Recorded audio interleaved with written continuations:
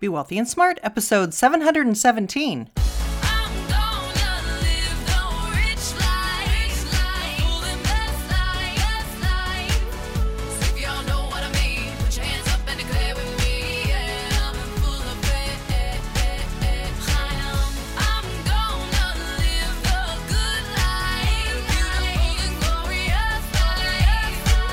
Step into a world of wealth and financial freedom without budgets, boredom, or bosses on Be Wealthy and Smart.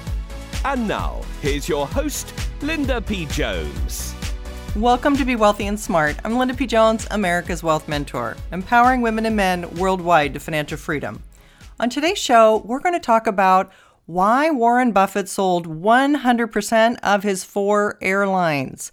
Now, recently I did a podcast where I talked about how Warren Buffett sold off part of his airline holdings, and a lot of people were very surprised by that because Warren Buffett is known as a person who, when the chips are down and there's more value to be had and he can buy at lower prices, he usually takes advantage of that. So for him to be selling when prices are down, well, that's just downright shocking. But there also is a new rule where you have to mark to market. And that means that he had to take a $50 billion loss because of that mark to market rule. So this was not a fun time for Mr. Buffett. And recently, he was holding his Berkshire Hathaway shareholder meeting online, and he gave some details about why he sold the airline. So we're going to talk about that, and I'm going to give you my insights as to why I think he really sold the airlines, reading between the lines and maybe adapting his investment style to where we are now, and giving you a little bit more insight than maybe what he said or was able to say at this time. So I want to share an article with you. This is from CNBC, and it was written by Leslie Josephs. And it says, a 95% plunge in passengers, billions in losses, a rush for new debt, a recovery that executives expect to take years. Coronavirus is roiling the airline industry, and the Oracle of Omaha has seen enough. Warren Buffett told investors Saturday that Berkshire Hathaway has sold its entire stakes in the 4 largest U.S. airlines, American, Delta, Southwest, and United, as the pandemic upends another bet on the sector that the famed investor had shunned for years before a surprise return in 2016. And I just want to pause there, and that is because a lot of people have said that airlines are terrible investments. So it was kind of surprising that he got into them in the first place in 2016. And unfortunately, now it's played out the way that he feared, but we'll get into more of that in just a minute. The article goes on to say, an embittered Buffett said in 2007 investor letter, quote, if a far-sighted capitalist had been present at Kitty Hawk, he would have done his successors a huge favor by shooting Orville down, and referred to a soured bet on U.S. Air in the 1990s. The airline industry's demand for capital ever since that first flight has been insatiable. Investors have poured money into a bottomless pit, attracted by growth when they should have been repelled by it, he continued. So let's just pause there and say, since the coronavirus has hit, some airlines are losing as much as $90 million a day. So this is definitely a money pit. And that's why the government has stepped in to the tune of $25 billion to help the airlines. The article goes on to say, but in late 2016, Buffett again warmed to the industry. Known for their cycles of boom and bust, U.S. airlines were riding a steady wave of profits and enjoyed the spoils of a collapse in fuel prices, generally their biggest expense after labor. Berkshire became one of the biggest shareholders in the big U.S. 4, with a stake of close to 10% in each carrier. Those were worth close to $4 billion, according to the latest FactSet data. In the fall of 2017, his stakes in those airlines were valued at more than $9 billion. In February 2018, Buffett told CNBC he wouldn't rule out owning an entire airline. All 4 carriers hit all-time highs in the years after Berkshire took its big stakes. But airlines are one of the industries hardest hit by the coronavirus, and their share prices have plummeted by a far greater degree than the S&P 500's 12% drop this year. American shares have lost 63%. United's have shed 70%. Delta's are off 59%, and Southwest's are down 46% since the start of the year. And it turned out I was wrong about the business because of something that was not in any way the fault of 4 excellent CEOs, Buffett said Saturday in Berkshire Hathaway's annual meeting, which was webcast because of the pandemic and travel restrictions. Berkshire reported a net loss of close to $50 billion in the first 3 months of the year. I mean, believe me, no joy being a CEO of an airline. But the companies we bought were well managed. They did a lot of things right. U.S. carriers in recent weeks posted their first losses in years and have warned investors that the second quarter is looking even more dismal as the virus and measures to stop it from spreading, like shelter-in-place orders, are keeping would-be travelers away from airports. The slump has also hit aircraft manufacturers like Boeing, as the pandemic and financial turmoil all but dries up demand for new jetliners and raises the threat of cancellations and deferrals of existing orders. Berkshire is exposed to that dynamic through its $32 billion deal in 2015 to acquire aircraft parts supplier Precision Castparts. For airlines, the timing couldn't be worse. The second and third quarters are the most lucrative for U.S. travelers as spring and summer vacations spur bookings. While no one has a perfect crystal ball, I think we all expect that recovery will be slow and demand for air travel will be suppressed for quite some time, American Airlines CEO Doug Parker told investors last week upon reporting a $2.2 billion net loss. Delta CEO Ed Bastian last month said it would likely take 2 or 3 years for air travel demand to recover, a forecast later echoed by Boeing CEO. While we cannot speak to individual shareholders' decisions about buying and selling shares in Delta, we have tremendous respect for Mr. Buffett and the Berkshire team, Delta said in a statement. We remain confident that the strengths that are core to Delta's business, our people, our brand, our network, and our operational reliability, will endure and position Delta to succeed as a better, stronger, and more resilient airline in the future. American Airlines and Southwest Airlines declined to comment. United didn't immediately respond to a request to comment. Airlines are bleeding cash and are racing to cut costs, parking hundreds of jetliners, canceling thousands of flights, and urging employees to take unpaid or partially paid leave. Tens of thousands of staff members have taken them up on that offer. They have suspended dividends and share buybacks for the foreseeable future. Airlines are raising new debt to help weather the crisis, and more leverage may be on the way. Well, you have to pay that back out of earnings over some period of time, Buffett told shareholders. United and Southwest have also turned to equity sales to raise money. U.S. carriers last month started to receive portions of government aid, including $25 billion in a mix of loans and grants that require them not to involuntarily furlough or cut the pay rates of some of their 750,000 employees through September 30th. They also expect to receive portions of another $25 billion in other low-cost loans earmarked for the industry under the $2.2 trillion CARES Act. But airline executives expect to emerge much smaller. We made a promise to our people and to American taxpayers to avoid involuntary furloughs or cuts to pay for U.S. employees until the end of September. That's a promise we'll keep, said United's president, Scott Kirby, who takes the reins as CEO on May 20th. But if demand remains significantly diminished on October 1st, we simply won't be able to endure this crisis as a company without implementing some of the more difficult and painful actions. These include decisions on involuntary furloughs, further reductions in hours, as well as other actions that will have an immediate impact on our people and their livelihood.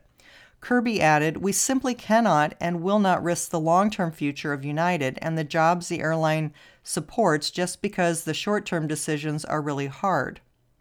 But the chances for harsh cost-cutting measures to resize wasn't enough to convince Buffett to hang around and see how it plays out.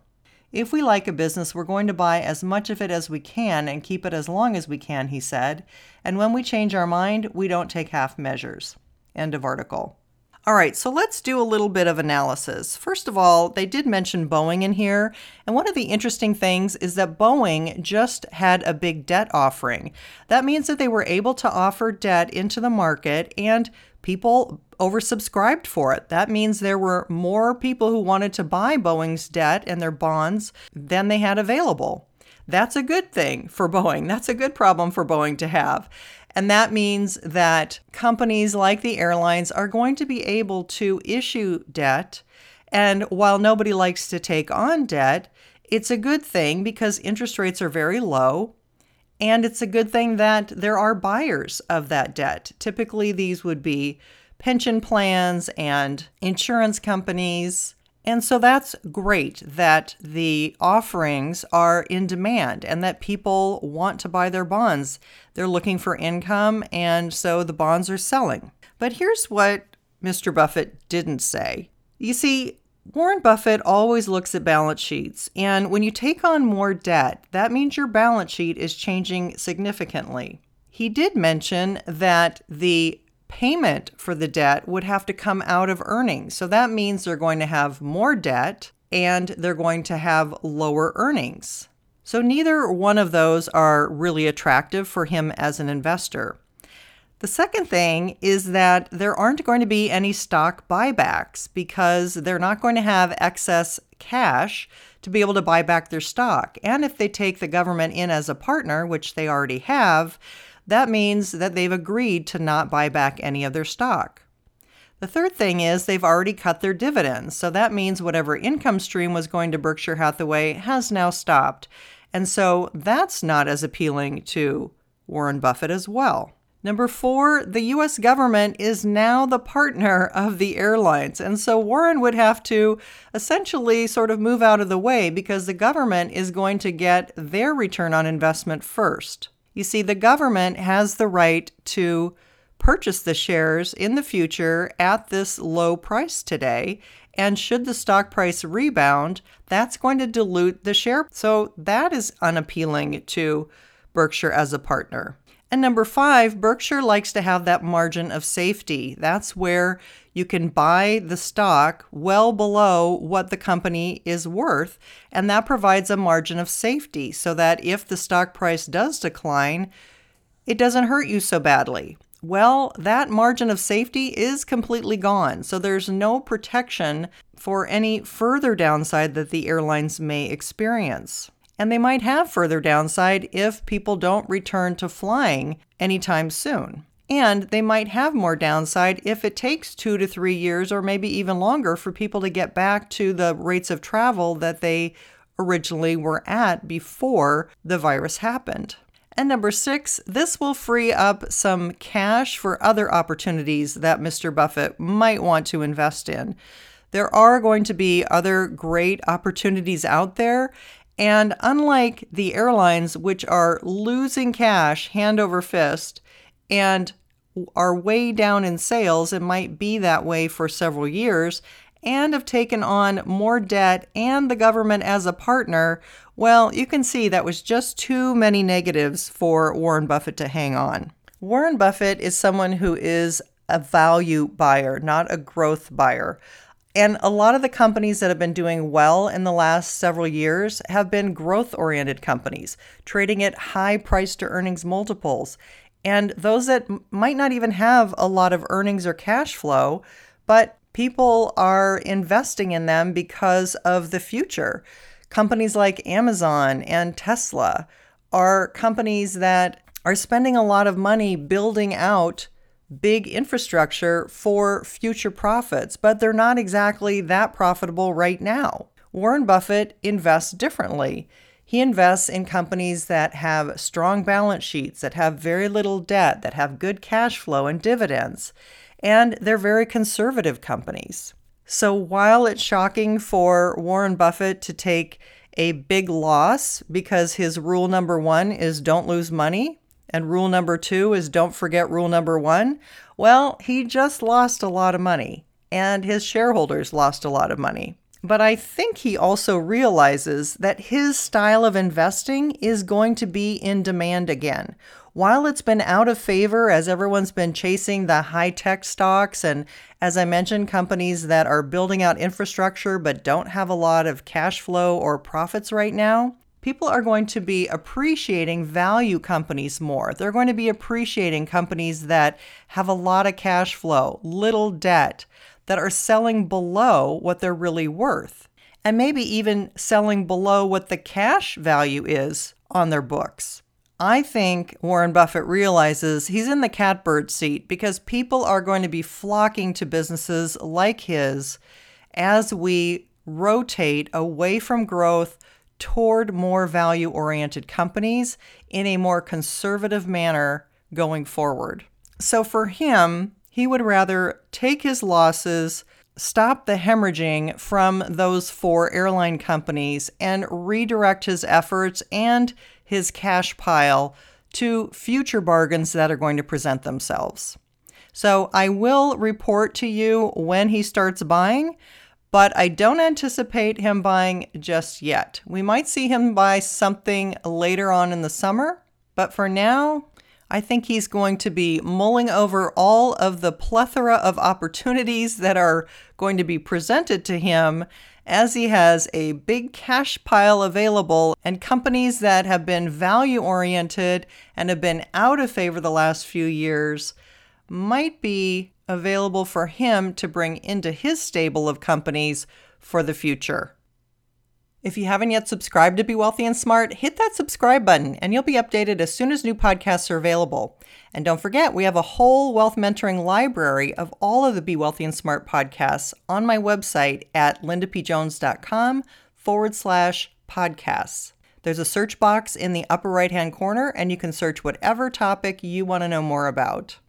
And if you're ready to get your finances in order, check out my book, You're Already a Wealth Heiress, Now Think and Act Like One, 6 Practical Steps to Make It a Reality Now. You get your Millionaire Action Plan, you will learn about the wealth building formula and the 6 steps to wealth, everything you need to do to get to financial freedom faster. And if you're interested in my inner investing circle, the VIP experience, fill out the short questionnaire in the show notes and let's set up a time to talk.